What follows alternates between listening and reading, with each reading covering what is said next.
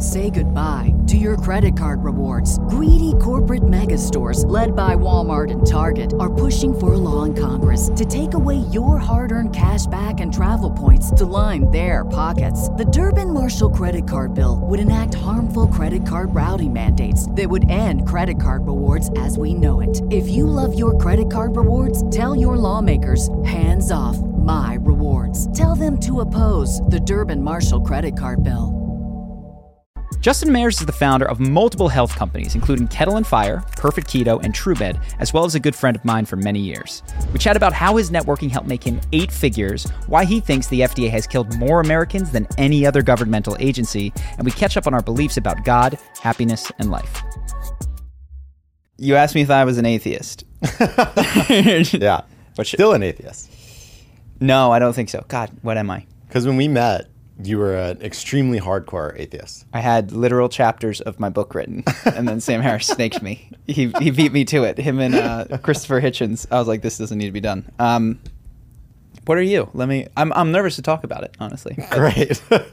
Where are you right now?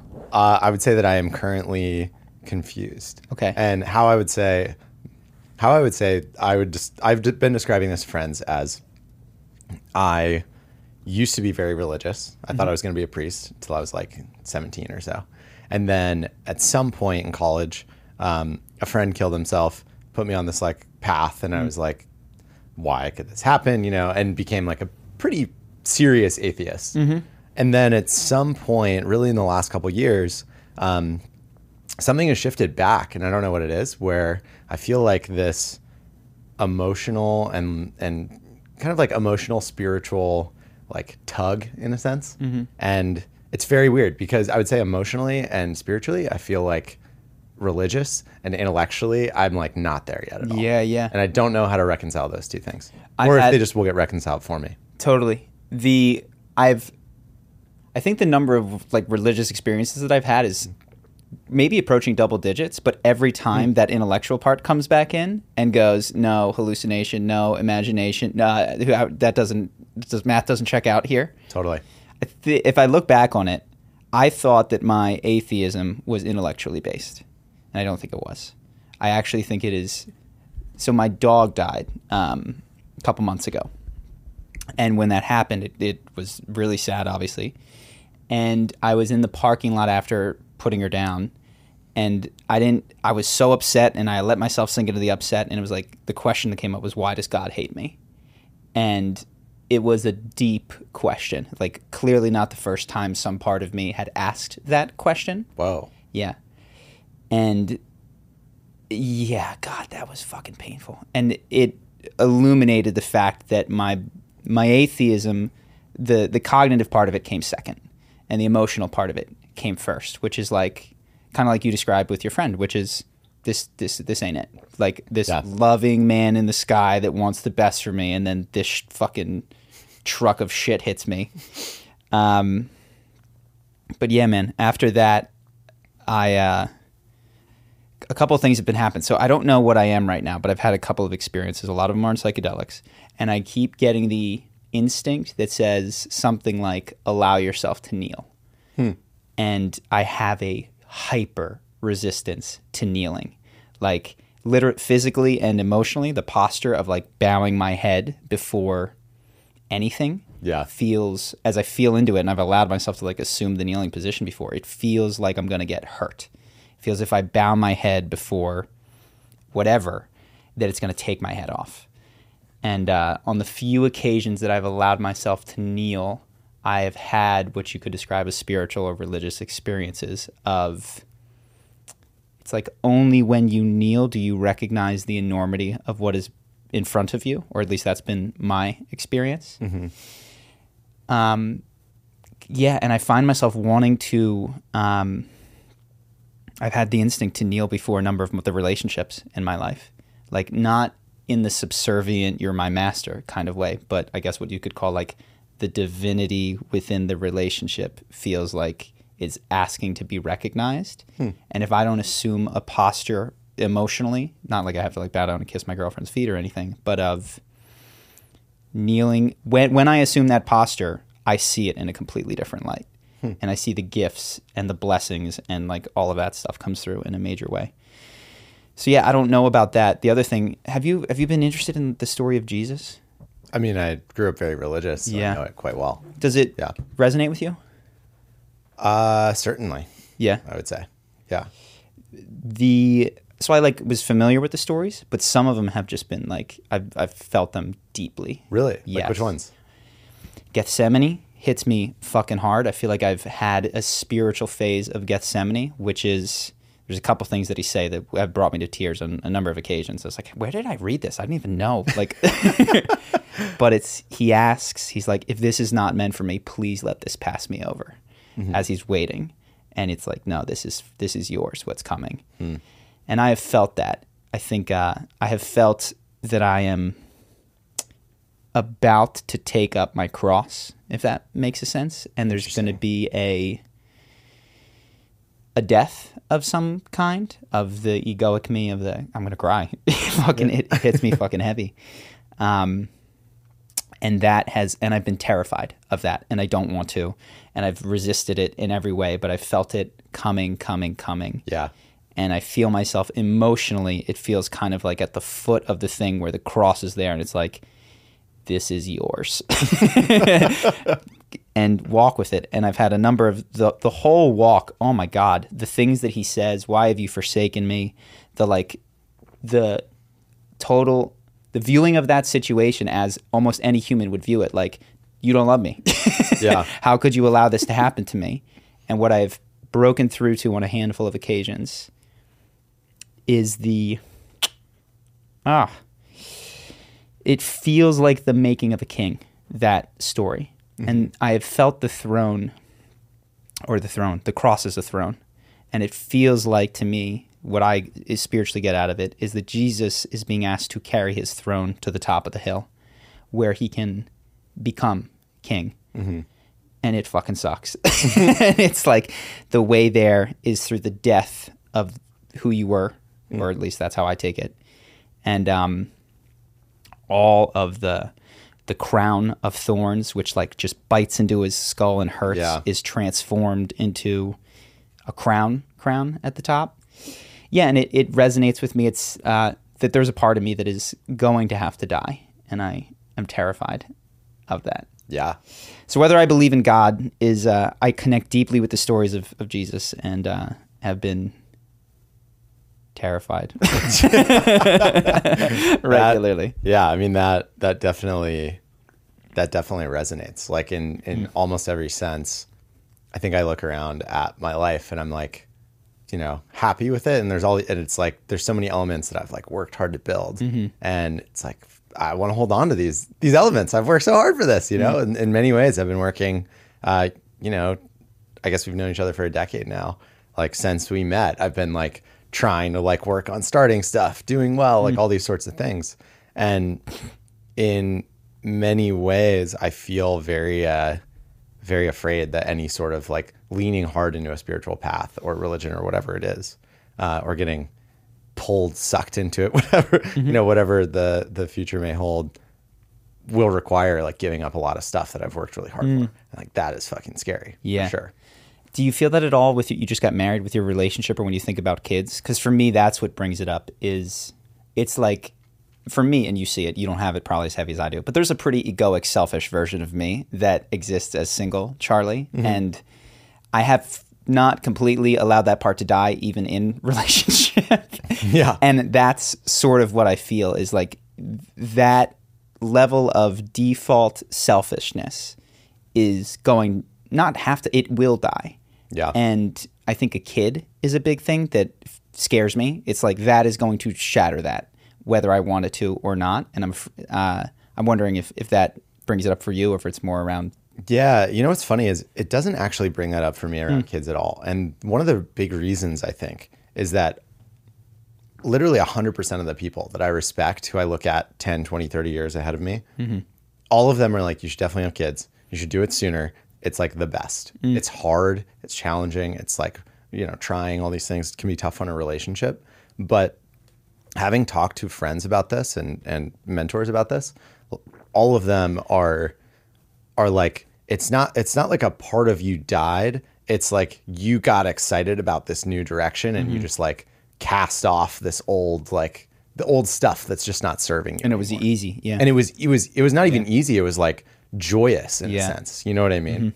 And I think that there are very, very, very, very few things in the world that can cause someone to like change in such a drastic way and do it with joy as opposed to like fear and grasping and all these things. And I think kids are like one of the few things. And you feel that'll click on for you? I think so. I have fear that it won't click on for me is Yeah. another thing. A deep knowing that it will. Yeah, a deep knowing that it will, but a fear that it won't. Yeah, totally. You said mentors. I just thought of this. I am realizing I've been like bereft of mentors in my life. My mentors have been Tim Ferriss or the guy that I read in the book, people that I've never met before. Yeah. And I'm thinking back to like literally the first time we met, you had a mentor and he was rich and you would stay in his house and he would get, and you are probably of people anywhere near my age, you're younger than me. Like you're the most financially successful by far. Congratulations. Has that been critical? Those mentors? 100%. Yeah, that's a fucking swing and a miss for me right there. I mean, you can still get, you can still do it. I've been starting to. How have you done that? Because like I don't bump into 45-year-olds, like regularly. I didn't either. Yeah. I didn't either. I mean, so something I would say on mentors is I think that the weirder the life that you want, the harder it is to get mentors from like an in-person standpoint. And my sense for you, and maybe this, I don't know if this is or is not true, but my sense for you is that you very quickly wanted a like weird outlier life. And I think that it would have been really hard for you to find a mentor that you could actually hang out with in person. You know what I mean? For me, there's like, when I was 21, 22 into the startup stuff, I was in school in Pittsburgh. There were people doing startups in Pittsburgh. I moved to San Francisco, hung out with, made a couple mentors and connections there. And like the entire city is oriented around, building wealth and creating companies and like knowing how to do that, specific thing. Yeah, it was like a path that people had seen and done. Yeah, completely. And so I do think that there, like in Elon's biography, he kind of mentioned at one point that he had a bunch of mentors. They were just like biographies of older people. Yeah. Like Rockefeller and Carnegie and a bunch of all these people. And so I do think that that's a thing. That said, I was really, really intentional about getting mentors. I think that, no value judgment here, but I didn't come from money. I didn't come from a connected family. I didn't come from any of that. And so for me, I had to like kind of grind to like meet a bunch of mentors. Like the dude that, Jonathan, that you're referring to. Yeah. I met him because I was in San Francisco doing an internship, and I set a goal of myself to send like 5 cold emails a day to people that I thought were like just in startups doing interesting shit. And one of them agreed to meet me for coffee. I went to his office for coffee, took the bus, took like, an hour. I had no money at the time. Met him at the office for coffee. His office outside had like a 3D printer, and I was into 3D printing at that point. And so I was like, started talking to this other dude who was there just about the 3D printer. And he was like, oh, I'm getting a 3D printer for my son. I was like, I can answer questions about that, whatever. That guy was Jonathan. We ended up working together for years. Yeah. Really? Yeah. And so it's like this, for me. You were very open and seeking that. Yeah. I wouldn't say it was an openness. I'd say it was like, I was like hungry and like looking to build relationships. Did you have a sense in that first conversation that this was? No, definitely not. Wow. Yeah. I just followed up, Yeah. and like my follow-up was good. My entire life at that point was, how do I build relationships with smart people that I can learn from? And like before I did that before that summer in San Francisco, I was in Pittsburgh and I took out, I went to coffee with a stranger 4 or 5 times a week that was working in startups because I was like extremely awkward socially. And so I wanted to get better at that, you know? So I made it like a very intentional, these people, like if you are a person that's doing interesting shit, I want to find you and learn from you. Yeah. I was very aggressive about it. You've also done like, you have a ton of friends. Like you had a big summer camp thing with like 100+ people at it. Yeah. How do you do all that? A lot of that, I mean, that was entirely Janine, my wife. Yeah. Okay. Yeah. Because that's crazy. Yeah. No, that was crazy. Yeah. Yeah, that was crazy. I do think I have a lot of friends. A lot of it is we do a lot of stuff in community, but this is actually an area that I have to give huge props to Janine. This is not a thing that I was naturally good at. Has she brought a lot of like either emotionally powerful connections to you or just like business powerful connections? Emotionally powerful, yeah. Some business. You know what's funny though? I almost don't think of any. I don't like delineate between like business and other connections at this point. Like I have friends that I'll do business and stuff with, but I think for probably 2 or 3 years, I've been extremely not looking at people through the lens of like, can this individual help me from a business standpoint? Yes, and it seems like you are just so fascinated by what you're doing that 100%. Inevitably those tracks are going to run close together. Yeah. You're like deeply interested in the work that you're doing, and you're going to be bored by someone who isn't, probably. Right? Yeah, completely. I mean, I look around and most of my friends are founders, or you know, like it's like this is not like I'm hanging out with Joe Schmo all the time. It's more just like I am friends with someone like a JD or others, not because they're. What's a JD? Oh, JD is like a friend. Okay. He just first friend that popped to mind. We both know Dylan and Scott. Like I'm not friends with these guys because they're founders, but I just think people that are interested in new weird shit tend to also be the types of people that like start things that they find are interesting. Mm-hmm. You know? Yeah, I mean, you're the same way. You're a very outlier person and you've started a lot of shit now. Yes. The thing that is different with me is that I realize I've done a bad job at having loose connections. Like either you want to be my friend 7 days a week and we hang out all the time, or like I haven't seen you in forever, and I'm not good at those that check-in call every couple of months, or like, fuck it, I got to get to Austin. I know so many people in Austin I should go visit, which is why I'm here. Do you make a conscious effort to do that stuff, or? Yeah. And I'm trying to get better at this. Even. Yeah. I would say that I'm like decent at it and I want to actually become world-class at it. Mm-hmm. Yeah. The value is there, you think? 100%. Mm-hmm. And I just think it makes life interesting. Like if you have a connection, like a deep connection or someone that you would really enjoy spending time with, it's way nicer to have some light touches with that person so that both of you feel in some time in the future like, oh, I should hang out with this person or re-engage. Like I have a bunch of friends that if we ever happen to live in the same city at some point in the future, like I know that we're going to be great friends and it's going to make my life better. Mm-hmm. And maybe you're like set in LA forever. And so that feels, like less of a thing. Yeah. Do you have like a system where you're like a spreadsheet of anything, or is it? No, but I'm working on building one. Yeah. How did I know you do shout outs and you had like how did that work? You had an email that was mostly for friends, a friend newsletter, and you would say what was going on. I always enjoyed reading it. Yeah. That's one of the things I'm going to do again. I got shouted out once. That was fucking epic. And, yeah, it was. How did that go? At the bottom of it, you would have in the small print, like cool things Kudos. people have done, and totally. there would be 12 people that had done, sold his business, or thanks for cooking dinner with me on Thursday. Like, totally.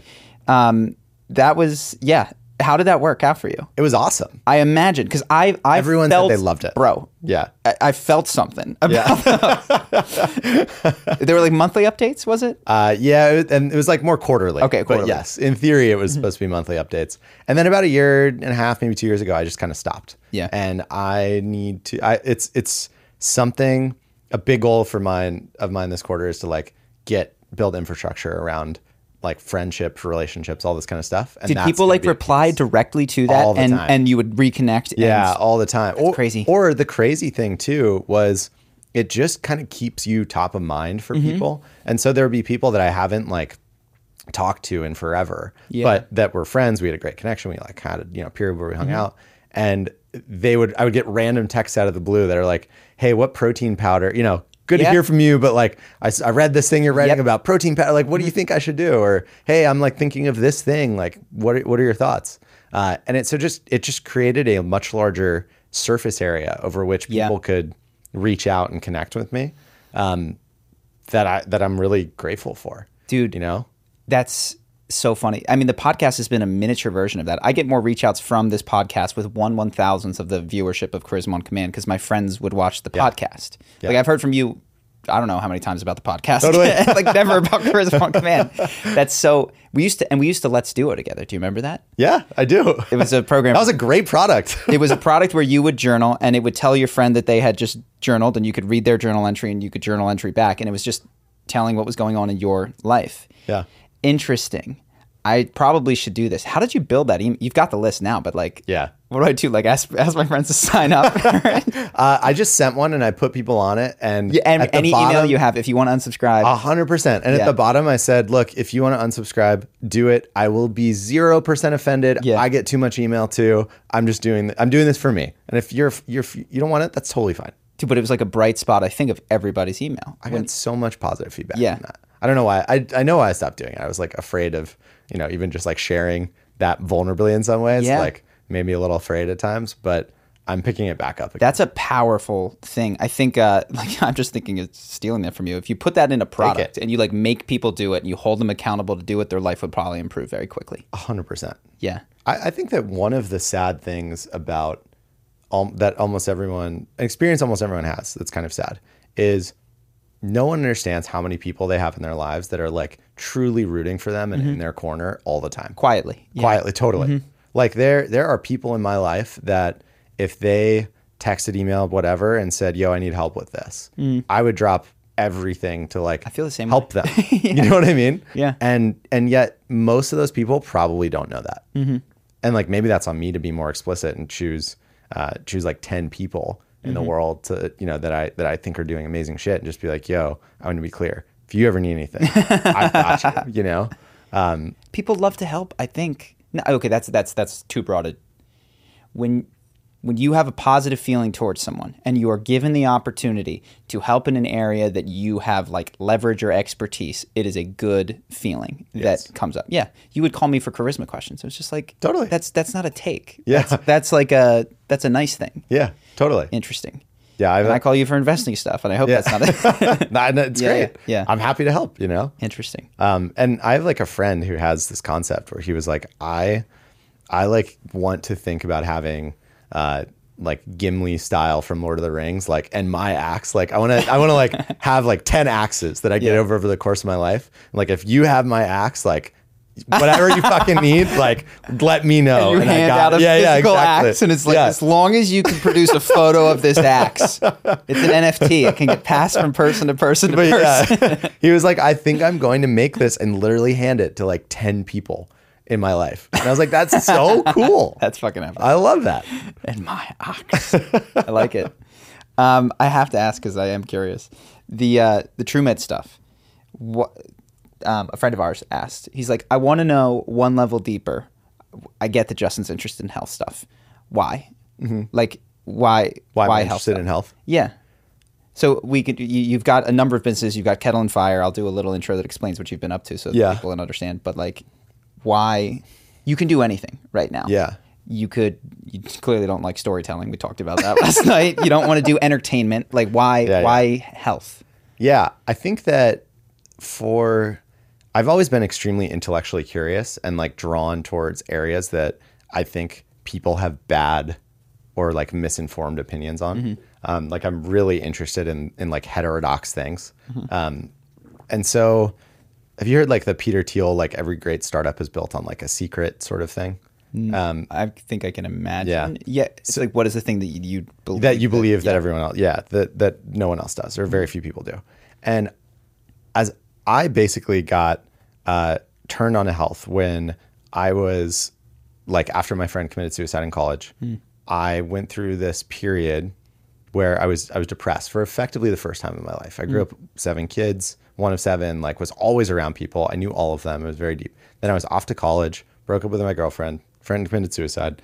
Like it was just in a novel environment, was in Pittsburgh, Pennsylvania, where it was cloudy all the time. I was like not outside for the first time. Yeah. And all these things kind of happened. And I was like, fuck, how do I like dig out of this depression? And one of the few things that worked was like working out. And so I first started like lightly working out, and then I started reading about, like you can do diet to work out here. And then as I got more and more, I just started reading about like diet and its impact on health, and that impacted your emotional health and how you felt about yourself and all this stuff. So it's the internal feeling. Yeah. Yeah. Because for you, that was the thing that slipped. Yeah, I think so. And then I also grew up, I was in college eating a super, super standard like American college kid diet of pasta, pizza, and beer. And I went paleo for a couple weeks at one point. All my friends thought I was crazy. They're like, wait, you're not drinking beer or eating pizza? Like, Oh, this was like Early This is pivot. 2011. Yeah.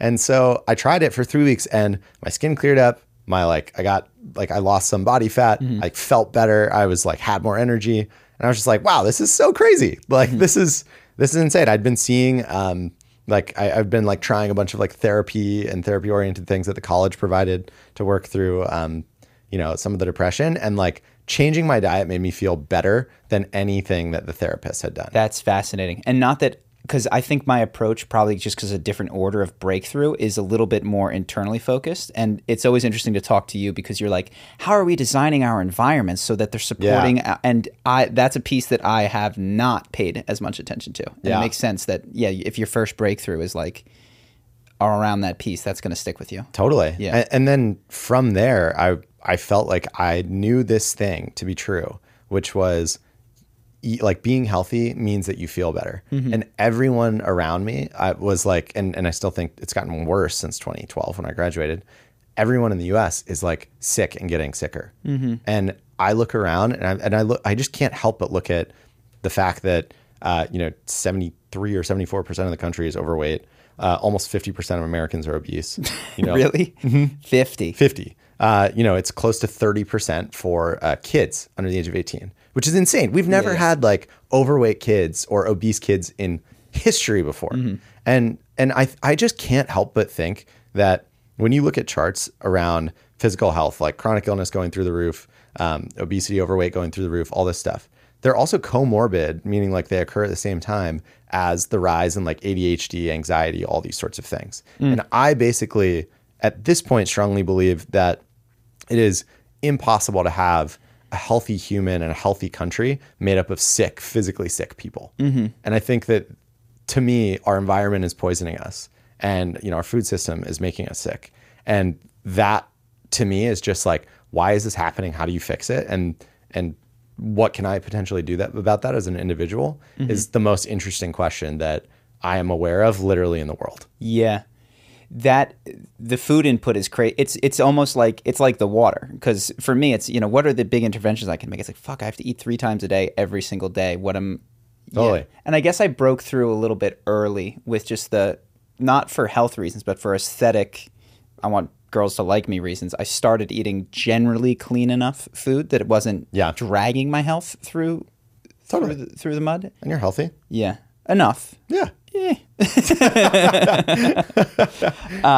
You said, you had a blog post, I thought, you think, I got to check on this, that the FDA is responsible for more American deaths than any other agency. Do you include the Department of Defense in there? Yes. Okay, so this is a bold claim. Yes.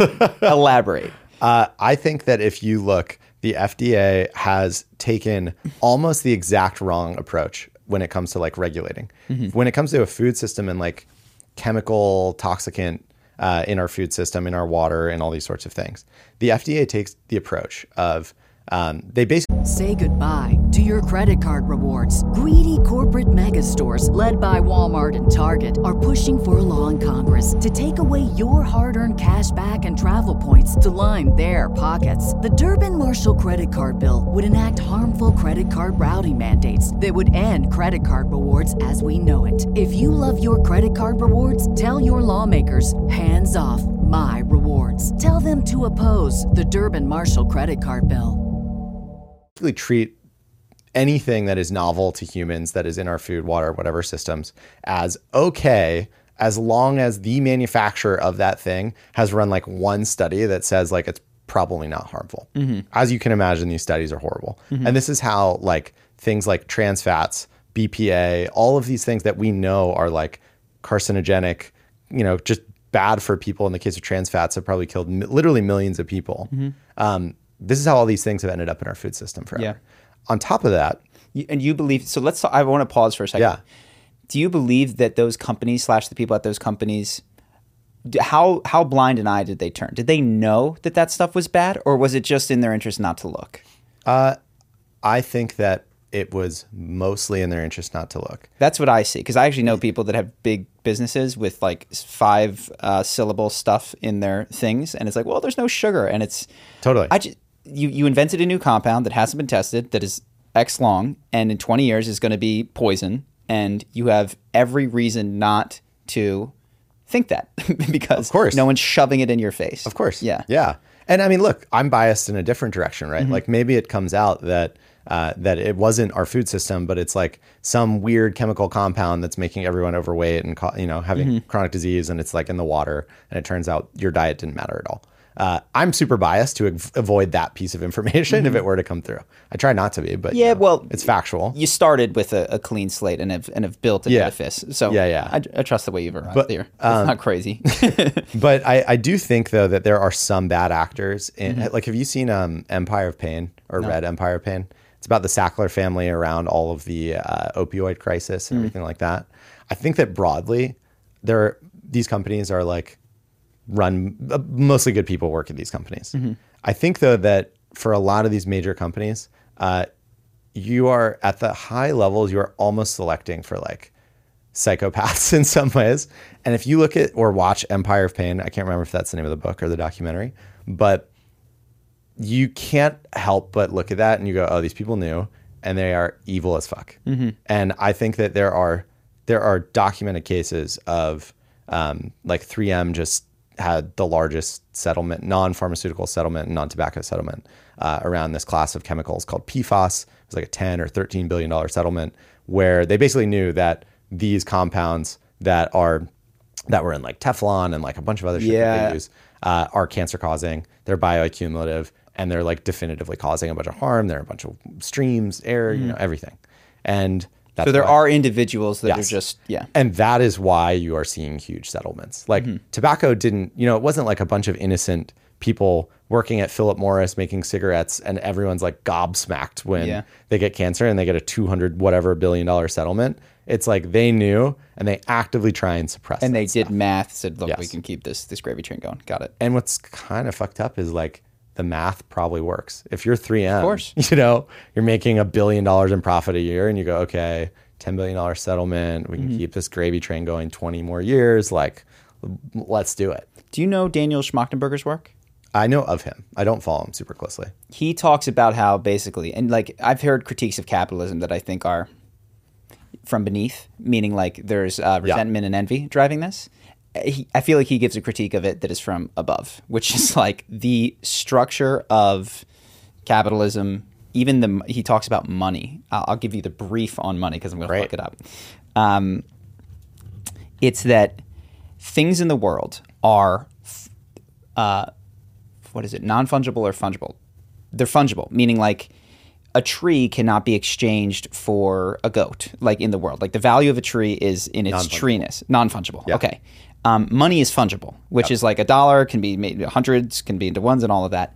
And so when you're working with stuff in a barter system, there's X amount of trees you want to cut down because you got to store them, you got to do this. There's only so much value. But when you change it over to a monetary system, you're now incentivized to cut down every single tree because you can turn it to money, which is maximum optionality for the future. And you add the dynamic of like the thing that you need to do, the most important thing is defense and war, because if you could just take somebody else's trees, you know what I mean?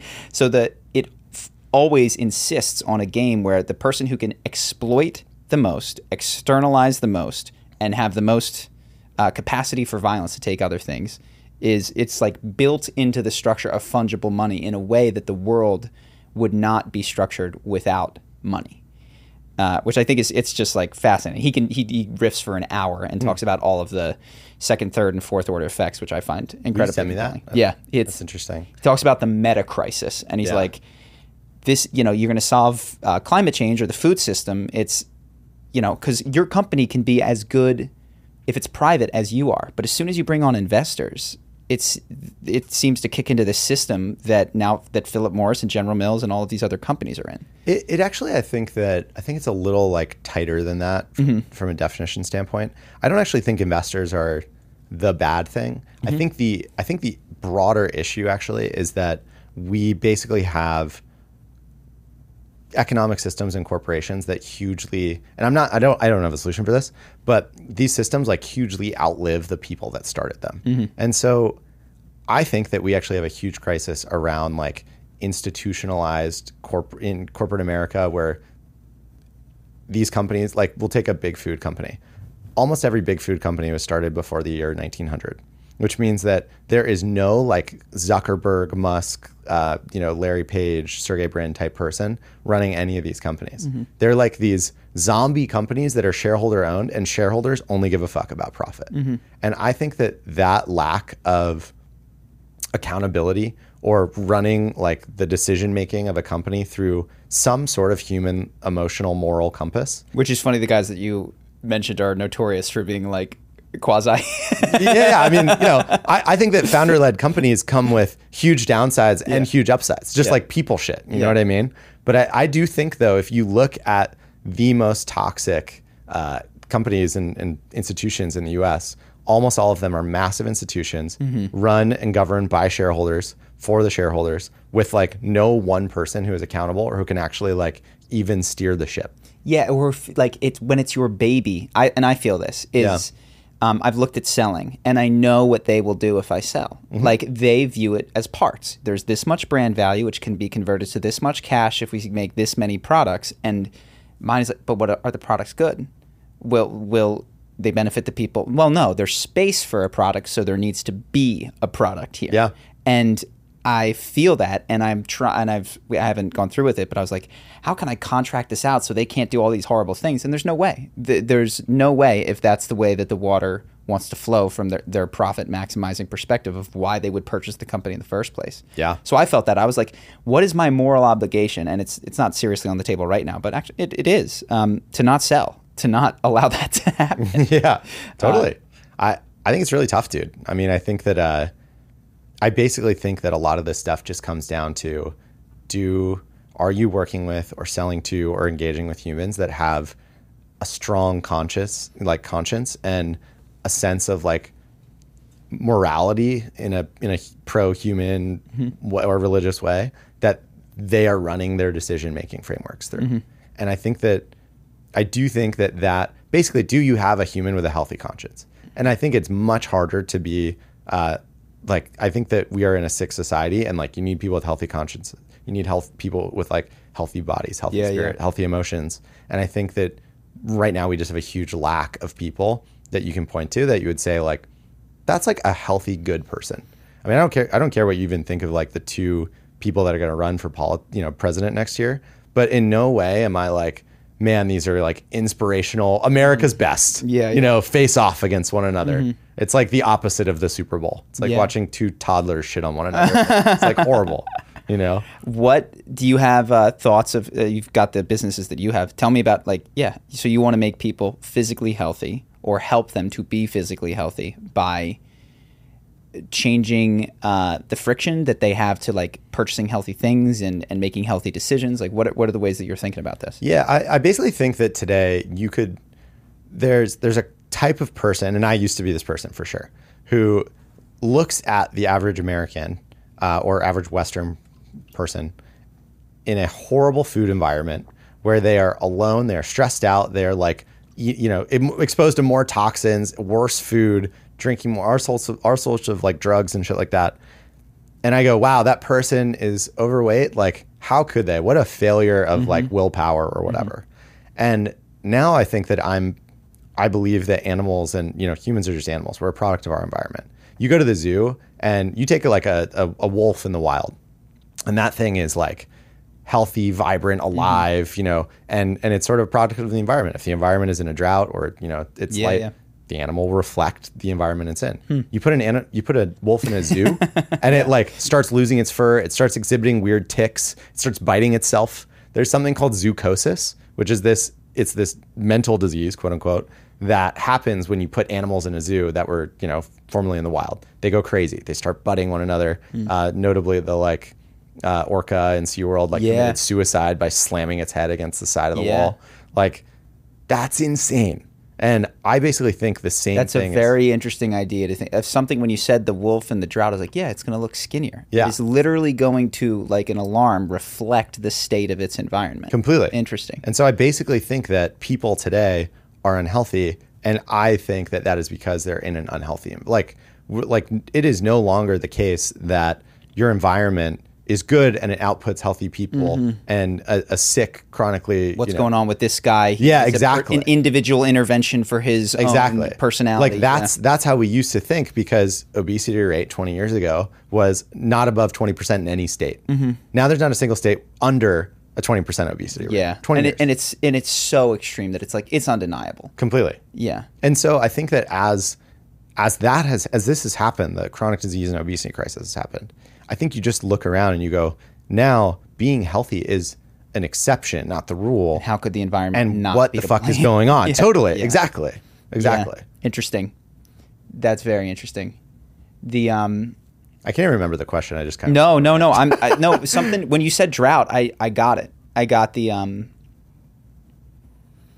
I think I implicitly have some of what you have, and I think that's an important way to like self-develop, is to go, this is my total responsibility and I can grab control of everything. And that, Completely. that Republican style of like, pull yourself up by your own bootstraps is very valuable to the individual. And when you have something as extreme as 50% of Americans being obese, which is just like skyrocketed in years, and when immigrants come, they snap right into it pretty Totally. freaking quickly. It's like you can run the numbers anyway and be like, this means that the environment is sick. And the other thing that is not questioned, which is weird, and I feel this around rich people, is like all these rich people addicted to drugs. And society's reaction is, how are you going to, like, you had to look a gift horse in the mouth and screw up that life? And it's, well, maybe if they're all addicted to drugs and miserable, there's something wrong with the environment which they came from, even though you can't conceive of how that could be the case. Totally. And the same thing is true if I'm looking around this room with all these lights and all this stuff, and I'm going, oh my God.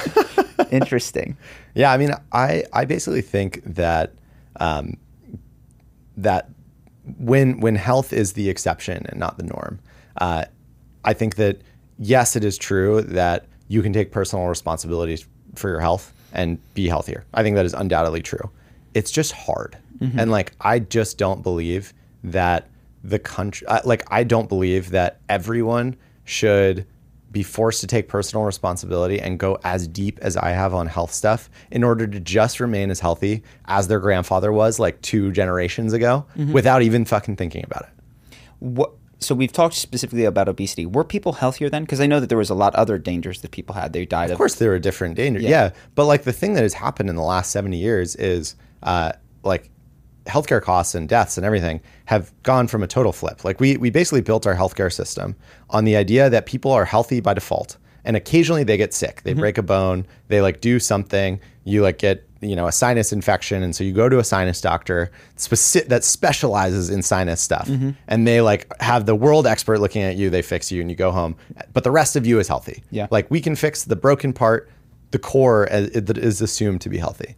The opposite is true today. Like we have that healthcare system, but applied to a world where almost 90% of all healthcare costs are related to chronic disease, i.e. like inflammation, obesity, cancer, like or even depression, anxiety, all these things that affect the entire human organism, not just like their sinuses. Yeah. And so we have this, in my opinion, extremely outdated model of how do I treat someone? And so you come in and you go, oh, I'm inflamed. Like you could have crazy inflammation in your entire body. Bro, I have huge inflammation in my leg right now. I've got a fat ankle for years. I need to get this thing looked at. But yeah, like you would take that into. I did. By the way, I went to my mom freaked out because she's a nurse, sent me to the ER. I waited there for a bunch of hours. They looked at my ankle and they said, you don't have a blood clot. That'll be $4,000. Yeah. And it was like, well, I'm never going to that again. That was terrible, and nothing positive came from it. Completely. Yeah. But not only that, and here it is, fat as hell. but like not only even beyond that, it's what if like the symptom of whatever is going on is manifesting in your ankle. Yes. But it's starting somewhere else in the body. Yes. There is almost no place in the medical system today that will catch or dig into that, which I think is crazy. No one is in charge of looking at Charlie like someone looks at an ankle attached to Charlie, to some patient X. You know what I mean? And it's crazy to me. And this is how we treat everything. This came up earlier, and I think it's marginally connected. When I have stepped back and been like, what is my contribution to these massive problems? You talked about Daniel Schmachtenberger. They're huge and they are systemic and really, really bad. It seems like when I go, if I had to break down the root cause of the bad things that happen on planet, it is disconnection, which is to say when a war starts, People don't start wars with people they love. They start wars with people with whom they're disconnected. When you are hungry, you do not begin to eat your left arm in order to feed your right arm because you are connected to that. And yeah, when you start treating the body as if it is a series of disconnected pieces, which can be isolated, that you're going, anytime you, and God, to look at all the connection would be so difficult. You got to look at the person and then their family and the place they come and where they, what they eat and the society that they live in, all to figure out why this ankle is inflamed. Yeah. But it does seem like that's how you find lasting solutions to things, is to take higher orders of connection into account. Yeah, I totally agree. I think this applies to food stuff. I think it applies to health. I think it applies to community, all of this stuff. Like I basically think that for, I don't know, choose a number, 30 to 60 years, somewhere in that range, society has been trading, you're like, we talked a little bit about like Maslow's hierarchy. We've been consistently trading away, like we've been opting for cheaper food, more convenient friendships, larger house, like the things that are sort of at the base of Maslow's hierarchy, we have traded, like take living, for example, living in tight community, but in tight quarters in the same neighborhood with all people that like you're related to, or, in New York, like maybe an Italian neighborhood or whatever. Yeah. You trade that for a big house in the suburbs in Westchester. And it's very obvious why you should want the house in Westchester. It's bigger, more room. It's nice. Like it has a yard, all these things, but it's incredibly non-obvious all the things that you're giving up on when you make that trade. And I basically think that we're in a position where we see the results of societally making, millions of individuals making those sorts of trades over and over and over again. And I think that we are just starting to figure out like what we lost when we traded what was obviously desirable for, or when we traded what like we had, which had a bunch of implicit, harder to understand benefits for the things that are obviously desirable, convenient, tastier, whatever it is. It seems like I'm trying to think, because the concept of space is also critical. And I found in my life, I moved out to the big house separate, and the space has been incredibly valuable. There's a way to combine space with an individual such that it deepens connection, and a way to offer space to someone in a way that it cuts off connection. And I know that's like a weird, heady philosophical thing, but it seems for sure like, because the problem of the apartment building is like, and that I feel even when I come into the city of Austin, it's like, this is too much. Like I have to disconnect in order to function without this level of space. Like I need to get alone into nature where I can scream or yell or fucking move, totally, so that I can feel connected to someone that I'm sitting next to. Honestly, probably the Italian neighborhood analogy is the bad one. I think the better analogy would be like a small rural village. Sure. Like the way that humans live for way longer than like the last 200 years in New York. Tenement buildings. Yeah, exactly. That's very bad analogy, and I'll own that. Got it. That makes sense.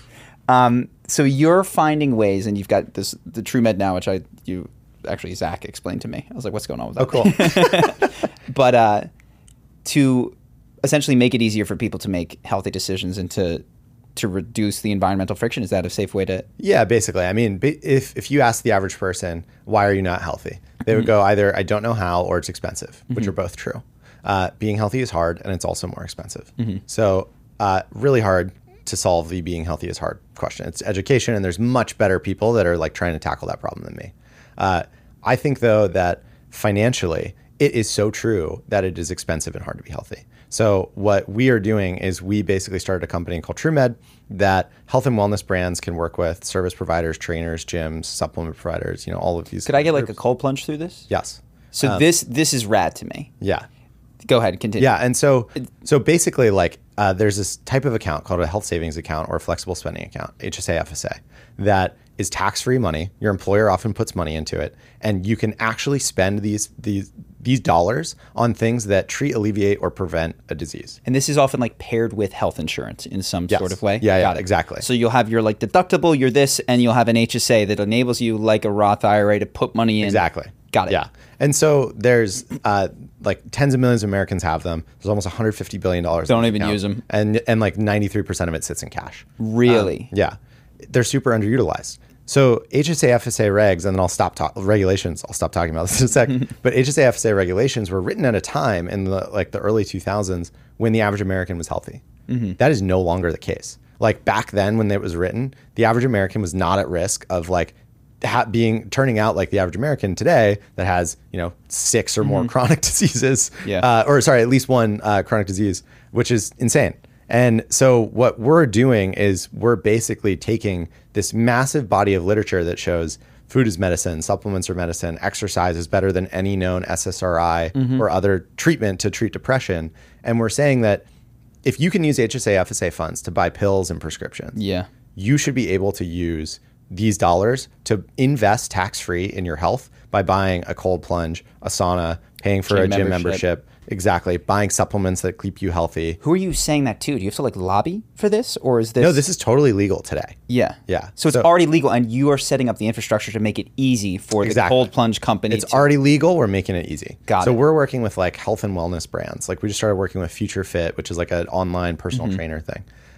They basically now can tell their customers, hey, do you want to pay for our expensive fairly, because it's hard to like do something well that makes people healthy.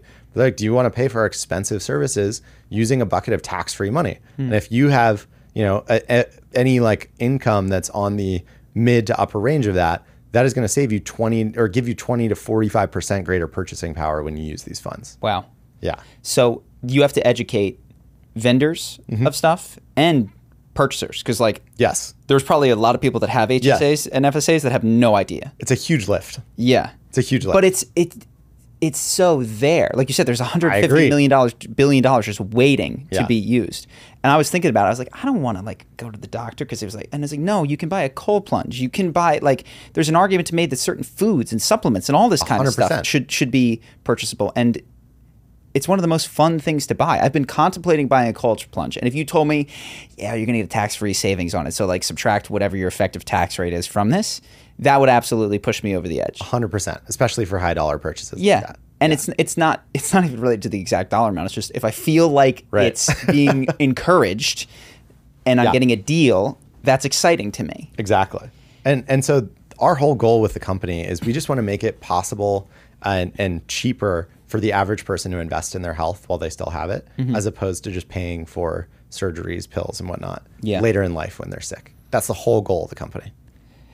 If you can change public consciousness around that, which is obviously a huge thing, you got to do a lot more media. You got to do a lot more. My co-founder is incredible at this. Yeah, he's been on Russell Brand. He's been on. Like, he's done like the left and the right circuit. Dope. He's like really good at this. Yeah. Thank goodness, because I'm not like personable enough to be like a figure on this, but he's excellent at it. Yeah, because if people understood this, knew that they had that ability, a tremendous amount of this would just move right away. And it was easy and frictionless for them to get to whatever their cold plunge thing. Because there is so much. Dr. Huberman's like the second biggest podcast. And there's of course there's a demand. Health is in right now. It's funny, when we were like the Tim Ferriss Health was very cutting edge, like start of the curve, and it's like fat part of the curve right now, it feels like. And I think it's only going to get increasingly, people are only going to get interested in it more so. Yeah. Like you have, I think that, you know how like when you're going, this analogy may not make sense, but in some ways, like when you're trying to swim upstream, like the harder the current or the stronger the current, the harder you have to swim to like escape it. I think it's the same thing. Like when the default environment is so bad and making people so sick, I think there's just going to be more and more energy directed towards how do I escape this default environment that is going to make me sick, and use my energy to create a system where like Justin or Charlie or whoever is actually healthy. You sent me something that you were reading.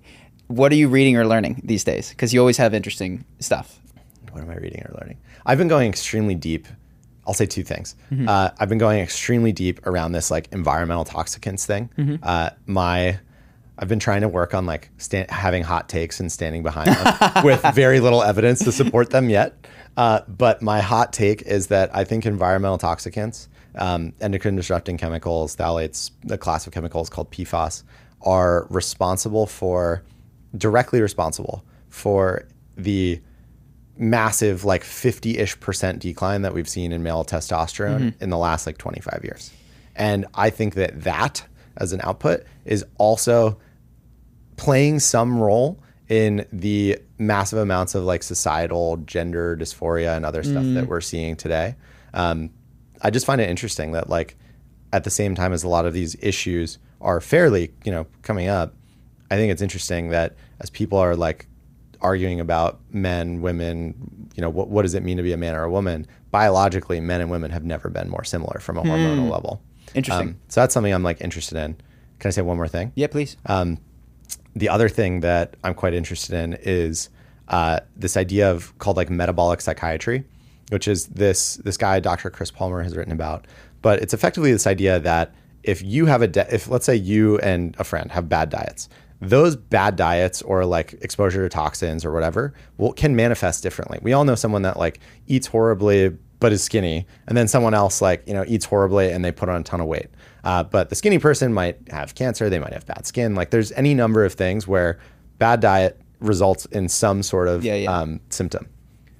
Chris Palmer has a hypothesis which I completely agree with, which is that a lot of the mental anxiety, depression, ADHD, and other like mental disorders and diseases that we see on the rise today are your brain's, it's like your brain and your mind's symptom of metabolic dysfunction. So it is metabolic dysfunction manifested in a mental health disorder as opposed to like obesity or something else.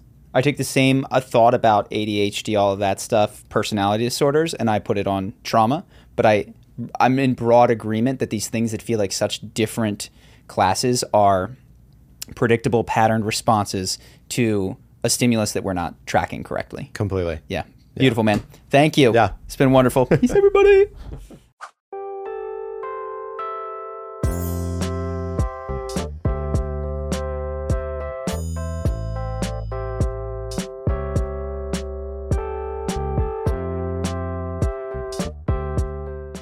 Say goodbye to your credit card rewards. Greedy corporate mega stores, led by Walmart and Target, are pushing for a law in Congress to take away your hard-earned cash back and travel points to line their pockets. The Durbin-Marshall credit card bill would enact harmful credit card routing mandates that would end credit card rewards as we know it. If you love your credit card rewards, tell your lawmakers, hands off my rewards. Tell them to oppose the Durbin-Marshall credit card bill.